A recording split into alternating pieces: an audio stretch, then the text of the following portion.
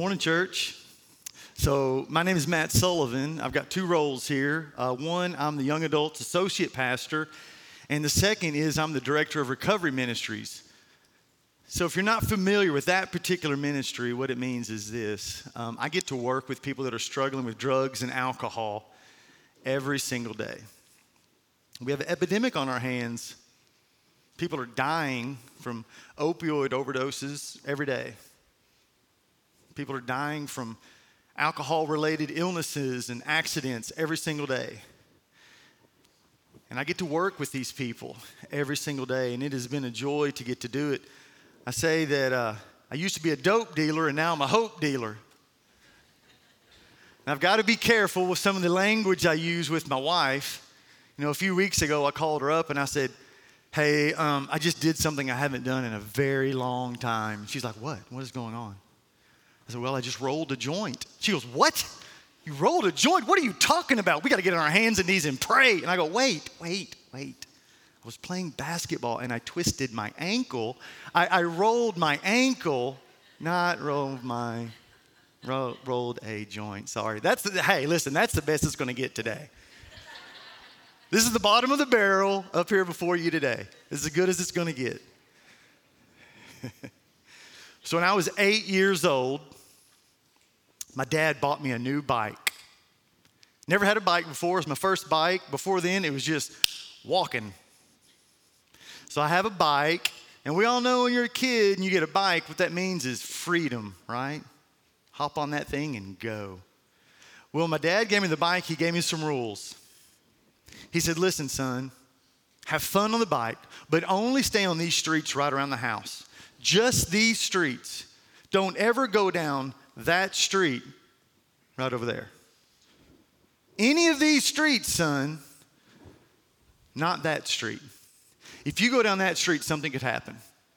Stay on these streets. I said, okay, Dad, no problem. Hop on the bike and take off.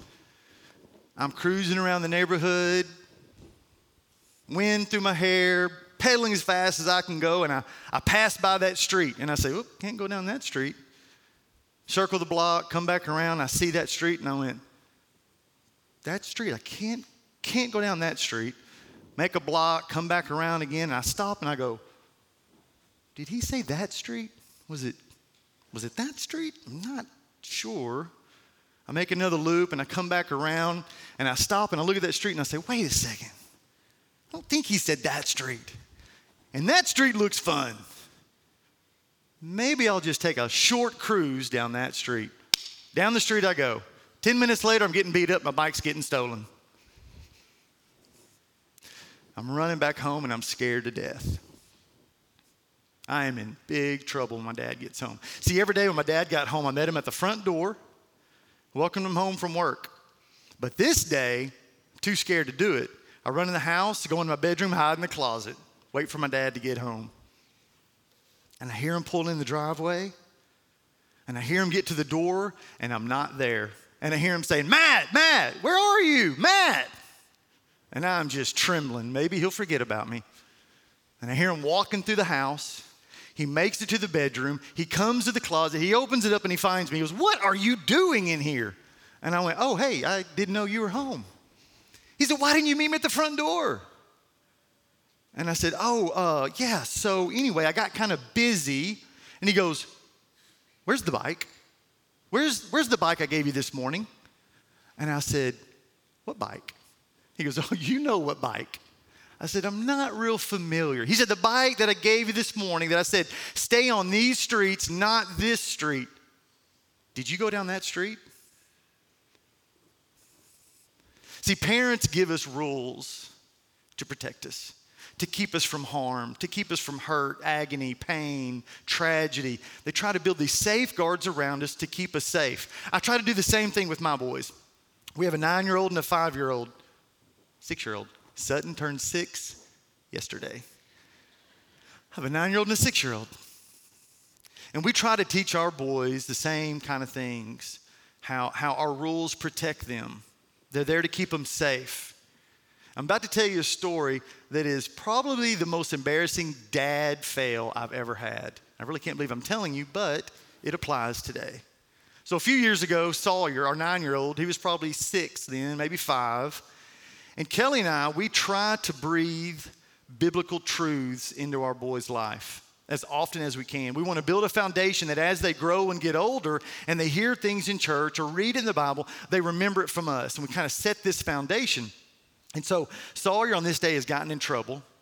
And what I usually say to Sawyer when he's in trouble is, hey, let's go for a walk. Let's go have a talk. And what that means is we're going to your room. You're getting a spank. So we go to his room. We walk in. We sit down. And I thought, you know what? In this time, I'm going to try to explain a little bit about who Jesus is and Jesus' sacrifice and his love for us. And I said, Sawyer, you broke this rule and there's a consequence. You know, you're going to get punished because you told you not to do this, but you did it. And I said, but Sawyer, Jesus, he loves us so much so that he came to earth and he died for our sins. See, he died on the cross to save us from eternal damnation. He took our punishment. What we did, he took the punishment for. And so Sawyer, instead of you getting the spank, you know where I'm going with this, I'm going to spank myself. And Sawyer perks up and he looks at me. He's really excited about this new change. I said, I love you so much, son. So 3 spanks it is, right? And Sawyer jumps up and he hugs me and he says, Dad, I love you so much. I can't believe you would do that for me. This is incredible. I get it. I understand. And in that moment, I'm thinking, oh, this was amazing. This worked. Like other parents need to know this. I need to write a book. I'm going to go on a book tour. I'm going to be on talk shows. It's going to go viral. It's going to be everywhere. Matt Sullivan saves parenthood, right? So 3 days later, Sawyer gets in trouble again. I say, Sawyer, let's go have a talk. Go to his room. He sits down. I said, son, you broke the rule. There's a consequence. He says, Dad, let me interrupt you. Let me interrupt you, Dad. I think this is one of those times that for me to really learn my lesson well, I think you need to spank yourself again. Again, this is as good as it's going to get, folks. But what are we trying to do? We're trying to raise our kids in a way to show them there are dangers out there. There are things that can hurt you. Follow these rules. Stay inside these boundaries. Let these guardrails guard your life. Because if not, hurt, pain, tragedy, agony can come your way. Sin is lurking. The lion lurks. The wolf approaches. Sin wants to kill us. In Genesis 2, verse 15, 16, and 17, here's what it says. The Lord God took the man and put him in the Garden of Eden to work it and take care of it. And the Lord God commanded the man, you are free to eat from any tree in the garden, but you must not eat from the tree of the knowledge of good and evil. For when you eat from it, you will certainly die. Most of you know this story. You know what happens next. In Genesis 3, the serpent slithers in and he talks to Eve. In my mind, I think the serpent whispers to her. I don't think he talks. I don't think he just says, hey, did he say you really shouldn't eat from any tree in the garden? I think he whispers it. I think he gets right next to Eve's ear and says, did he really say you can't eat the fruit from any tree? He just so softly whispers it. And Eve responds, no, he didn't say any tree. He said that tree in the middle of the garden. We can't eat from it. We can't even touch it. She added that part. We can't even touch it or we'll die. And what does he say? You won't die. God knows you'll be like him. So in verse 6, it says, when the woman saw that the fruit of the tree was good for food and pleasing to the eye and also desirable for gaining wisdom, she took some and ate it. And she also gave some to her husband who was with her, and he ate it. And in that moment, the trajectory of mankind changed forever. See, in this perfect creation, right? Everything is perfect. There's no sin, there's no death, there's no decay, there's no anything but perfection. And God says to Adam, look at this beautiful place. It is perfection. You can eat from any tree.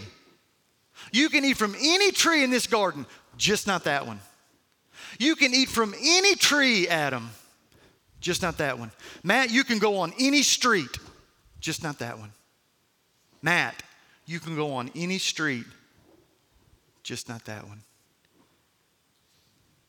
And they took the fruit from that tree and they ate it, and everything changed. It says, and then the eyes of both of them were opened, and they realized they were naked. And so they sewed fig leaves together and made coverings for themselves. And then the man and his wife heard the sound of the Lord God as he was walking in the garden in the cool of the day. And they hid from the Lord God among the trees, just like I did. I hear my dad come home, and I run and I hide. There's something about sin that makes us want to hide.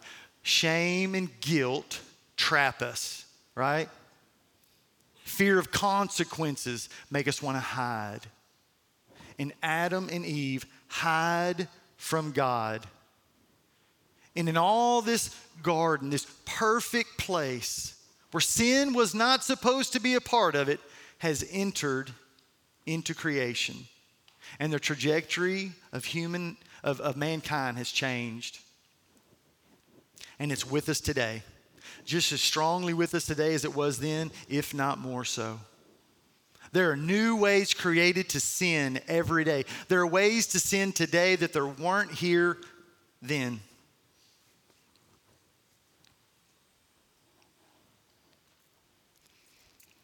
So a few years ago, it's a Saturday morning.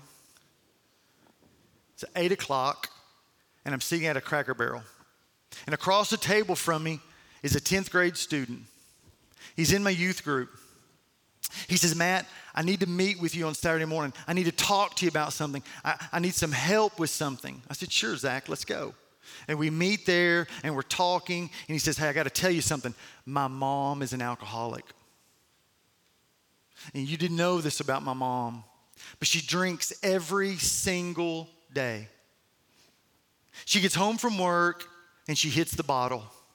And she drinks till she passes out, and she does it every day. And me and my younger brothers suffer. We don't have our mom with us. She doesn't take care of us. She doesn't feed us. She comes home from work and immediately hits the bottle. But something happened Thursday night. He's got a younger brother that's 8 and another brother that's 3. He said on Thursday night, my mom did her thing. She comes home. She drinks all evening and into the night and passes out about midnight. And his 3-year-old brother walked out the front door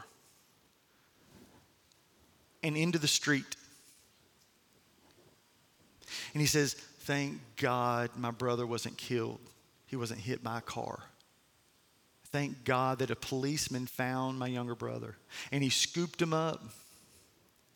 And the policeman went walking through the neighborhood until he saw a house that maybe this kid came from. And sure enough, their front door was wide open. Light was coming out. The policeman walks in, and he sees this mother passed out on the floor. And he said, Matt, they arrested my mom. She's in jail, and I don't know what's going to happen to us. You know, my dad's in Colorado. We haven't talked to him in 5 years. Now my mom's in jail. I don't know what's going to happen to us. And my heart is beating 10,000 miles an hour.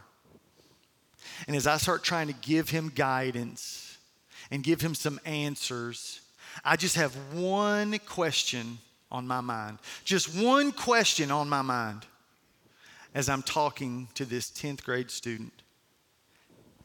Can he smell the liquor on my breath? Can he smell the liquor on my breath? See, I just drank the whole night before, all night long. I'm 4 years into a major alcoholic addiction. 4 years. I'm on staff at my church. I'm a youth pastor. I'm in seminary. I'm discipling men. I'm leading groups. I'm teaching Sunday school. And I'm a raging 4 or 5 night a week, pass out, black out, drunk. And no one knows. No one. I'm hiding it so well. And it has taken me a long way away from God, my family, my friends. And I feel isolated and alone. And this kid is asking me a question that I can't even answer for myself. I'm so lost in this addiction by now. One of my earliest memories was sitting in church like you guys today. I was sitting in a pew between my mom and my dad. And I've got these hymnals stacked up about 6 high. If I stack them up 6 high and I sit on them, I can see the preacher as he preaches. And I got my arm around my dad, and I got my arm around my mom, and I can see the preacher preaching. And he's got this big black beard, and he's got this black hair kind of combed over. And this day, he's got this maroon tie on as he's preaching the word. And I'm in heaven because I got my parents right here with me, like some of you right now. And my dad was my best buddy. We were so close. We played together every single day. Chase, hide and seek, baseball. We built model airplanes together. We went hunting and fishing. He was my best buddy. And my dad would pick me up every single day, and he would hold me, and he would say, I love you so much, Matthew. I love you so much. You will always be my son. We will always be together, and I love you. And so I'm sitting here between my parents, loving life. And church ends and we go home. And something is different this day. And I don't know quite what it is. But my mom scoops me up, scoops my brother up, throws us in the car, and she says, we're leaving. And I look at my dad and say, come on. And he goes, I can't go this time. And I go, what do you mean you can't go? You always go with us. We never don't go anywhere without you. Come to the car. He says, Matt, I can't today. And my mom starts pulling out of the driveway. And I reach out the window. My dad's on the porch. We're in the driveway. And I'm reaching and I'm screaming for my dad. Come get me. Come get me. And he doesn't move. And there's tears in his eyes. And I'm crying and my brother's crying. We don't know what is going on. And we drive a ways. I don't know where we're going. We pull up to an apartment. We walk up to the door, open the door, and we walk in, and I see a familiar face. He's got a black beard. He's got this black hair combed over and a maroon tie on. It's the preacher. And my mom bends over and she says, Matt, this is your new daddy. And I go, whoa. This isn't my dad. This is the preacher of our church. No. This is your new father. I said, no. Dad's at home. Let's go get Dad. Matt, he is no longer your father, and this man is. And right there in that moment, my alcoholism was born at 4 years old. See, trauma, abuse, neglect, and abandonment change children, change people. They make you into something you were never meant to be. And when I'm hearing these words coming out of my mom's mouth, I'm out of here. And I take off running out of the apartment. And I make it to a fence. I'm trying to get to my dad. That's all I want to do is get to my father so he can scoop me up and tell me how much he loves me. But instead, I feel a firm grip on my ankle, pulling me back underneath this fence. And he lays his hands on me. So within 3 minutes of having my new dad, I'm getting beat. And for the next 11 years, it was pure hell. It was trauma, abuse, neglect, and abandonment over and over and over and over. And trauma, abuse, neglect, and abandonment, what it does to a child is this. It whispers to them, you're no good. No one loves you. You're worthless. No one cares for you. And when you're 4, you don't know what to do with that voice, so you shove it away. And they get married. My mom left my dad. They get married. They start having children. And we practically go on the run. We move from town to town to town, church to church to church, home to home to home. They're on the run from their past, from their mistakes, from their choices. They're hiding. They're hiding, and they're taking us along with them. And the thing is, we never left church. If the doors were open, we were in church. Sunday morning, Sunday night, Wednesday night, VBS, revival. If the doors are open, we were there, and we were instructed to have a smile on our face, right? At church, everything's perfect. At home, it's pure chaos. But in church, we hide. Man, I know how to hide really, really good. For some reason, God protected me during those years, and I became a little evangelizer at school, and I'd bring kids in my second, third, fourth, fifth grade classes to church with us. I did it in junior high and did it in high school. I got saved when I was 7, rededicated at 19. I was a designated driver in high school, college in my 20s. I didn't party, I didn't drink, didn't do anything. People knew that I didn't do those things. And when they would go and they would have too much or go too far, they knew they could call me and I'd come pick them up and take them home.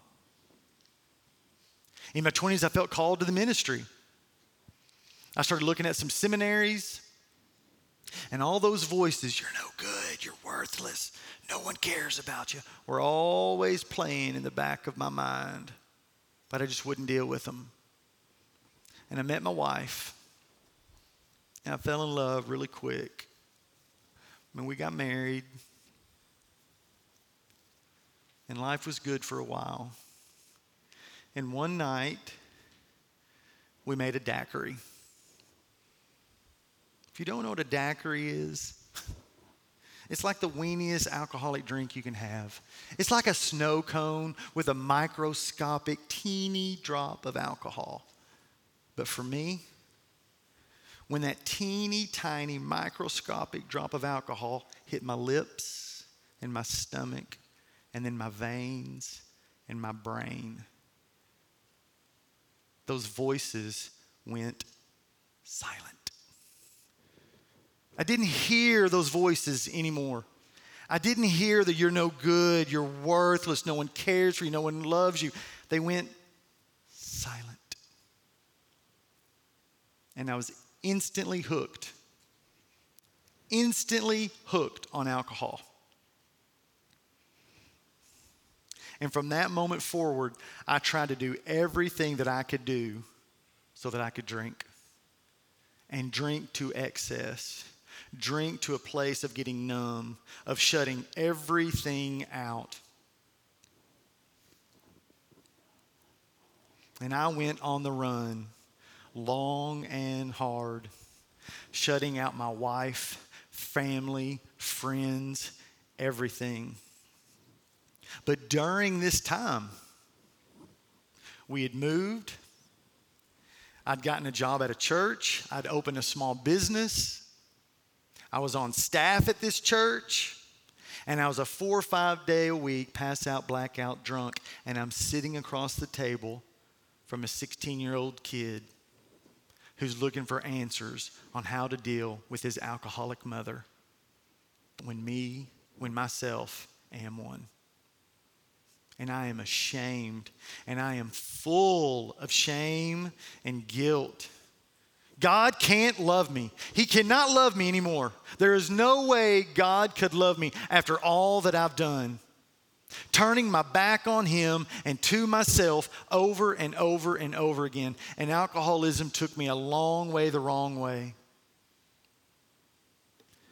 I missed my son's birthday parties. I missed Christmases. I missed family get-togethers. I missed out on so much life. And God started pulling things away from us. The church fired me. I lost the small business. We lost the home, the cars, the stuff. God is taking it away to try to get my attention. But guess what? I'm holding on to that bottle. I'm not ready to let go. And further we sink. I'm spending any amount of money we get on booze rather than bills. And there was a 2-week period I sat in our home without electricity drinking. Told my wife to stay at her parents' house. I would stay home and take care of the house. Can't leave the house unattended without electricity. And I'm sitting on a couch alone in the dark, drinking, lost. And I'm a believer. Saved at 7, rededicated at 19. I had been in seminary. I'd been on staff.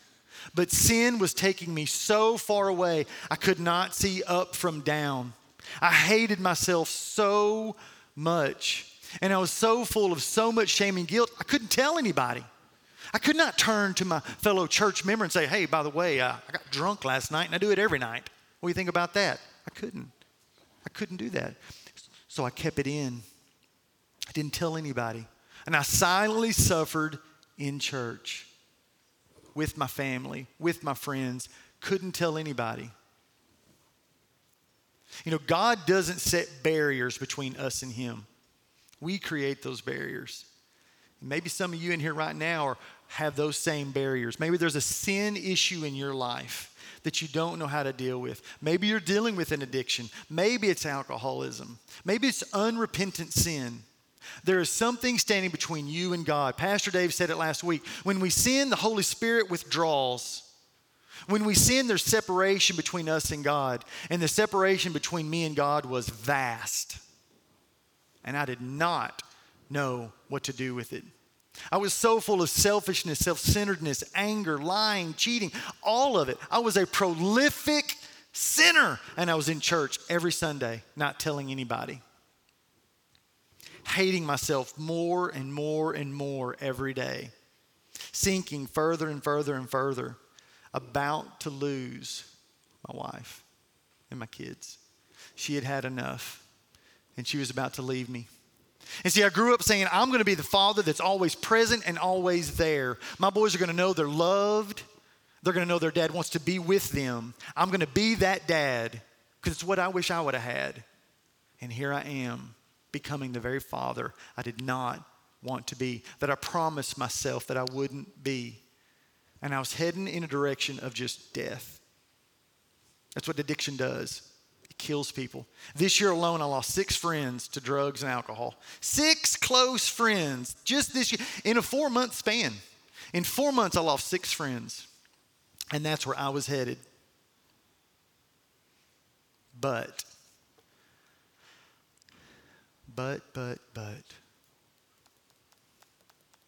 It's a big but.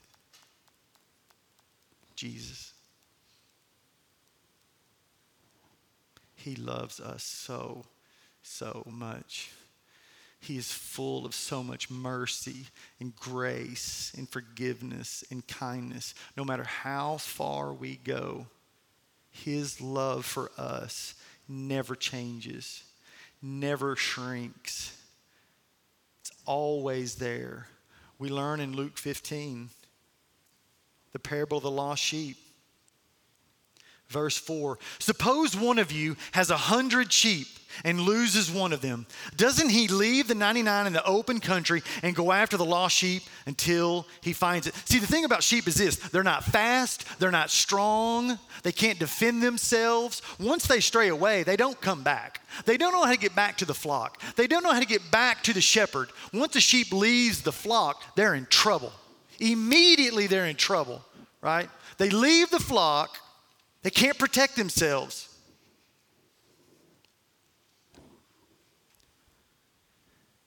A 100 sheep and loses one of them.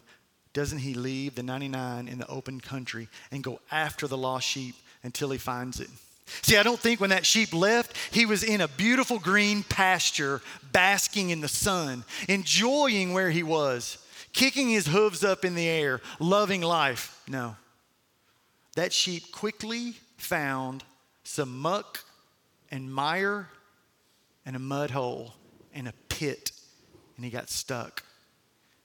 And he couldn't get out.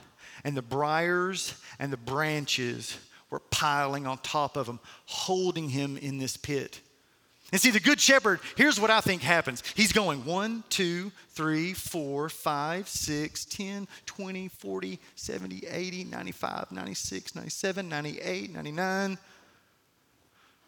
Wait a second. 95, 96, 97, 98, 99. Wait.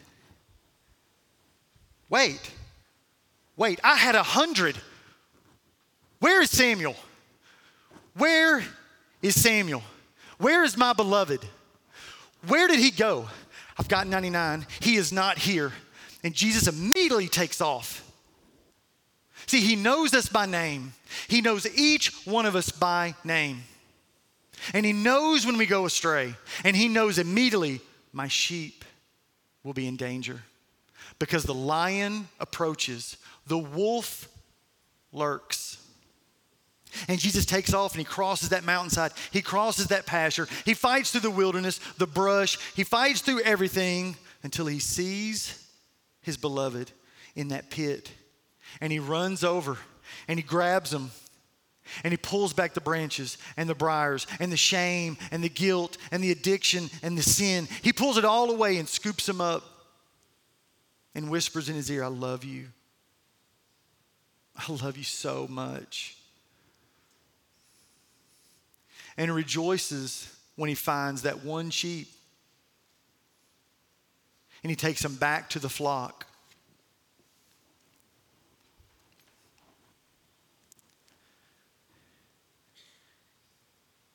In the same chapter of Luke, the parable of the lost son. So this son goes to his father and he says, I want all my stuff. I'm out of here. In short, that's what he says. Dad, I'm ready to go. Give me my inheritance. I'm going to go do my thing. And the son leaves. And he squanders everything he has on wild living. And he's destitute. He is losing everything. And he's about to starve to death. And he thinks, if I just return to my dad and I'll tell him, I've sinned against heaven and I've sinned against you. I don't deserve to be called your son. I'll just work for you, Dad. And I think that dad, as he's home and he watches his son leave, he doesn't know if he's ever going to see his son again. He doesn't know what's going to happen to his son. And whatever time it is, however long it takes, I think that dad is sitting there on the front porch, right? Like looking out over his land, looking at all of his sheep, cows, whatever he has, his pastures, his people working. And as he's sitting there, down the road, he sees something that looks familiar. It says here in 20, but while he was still a long way off, his father saw him and was filled with compassion for him. I think as that dad is sitting there, he looks out and he goes, wait a second. Is it? It's my son. And what does he say he does? He runs to him. 1 John 1:9 is one of the most powerful verses in all of Scripture. See, I was lost in the addiction of alcohol, lost in it, about to die, about to lose everything. And God started stripping things out of our life to get my attention. And it says here, 1 John 1:9, if we confess our sins, he is faithful and just and will forgive us our sins and purify us from all unrighteousness. I'm telling you right now, he is the God of reconciliation, the God of restoration, the God of redemption. When we turn and we confess our sins, he is faithful to forgive us and to pull us back into his family. See, in that confession, what happens is this: we become transparent. When we get transparent with God, we are immediately transported into freedom. I got sober 6 years ago. And when I got sober, I thought God was done with me with ministry. And God laid a passion on my heart to go back to a church and try to work with people that are suffering with drugs and alcohol. That's why I said I'm a hope dealer. It is incredible to watch husbands and wives, fathers and mothers, sons and daughters get sober and get restored to Jesus and get restored to their family and get restored to their kids. And all Jesus says is this: come to me. Come to me. Come to the foot of the cross where my arms are wide open, ready to forgive and ready to bind up your wounds. One of my most favorite aspects of Jesus Christ is his redemptive nature. And how he reaches down into the pit. He reaches down into the muck and the mire, and he pulls us out, and he puts us on firm ground, and he gives us a new chance, a second chance, a new life. I would say this, if there's anybody in here that's struggling with an addiction, my name and number is plastered on our website. I get phone calls. I got a call this morning at 6:45 from an alcoholic. I get calls all the time from people wanting help. If there's anyone in this room that's battling an addiction and no one knows and you're suffering in silence, I'd love to talk with you. I'll be happy to help. I'll be happy to help you break those chains, step out of that prison and into a new life with Christ. I'm going to close this in prayer. And I just hope that as we pray, that if you know of somebody, maybe it's a friend or a coworker, maybe it's a family member, someone that is suffering with addiction, someone that's suffering in a sin issue, that you think about them and pray about them, that someone speaks into their life and draws them out. Bow with me, please.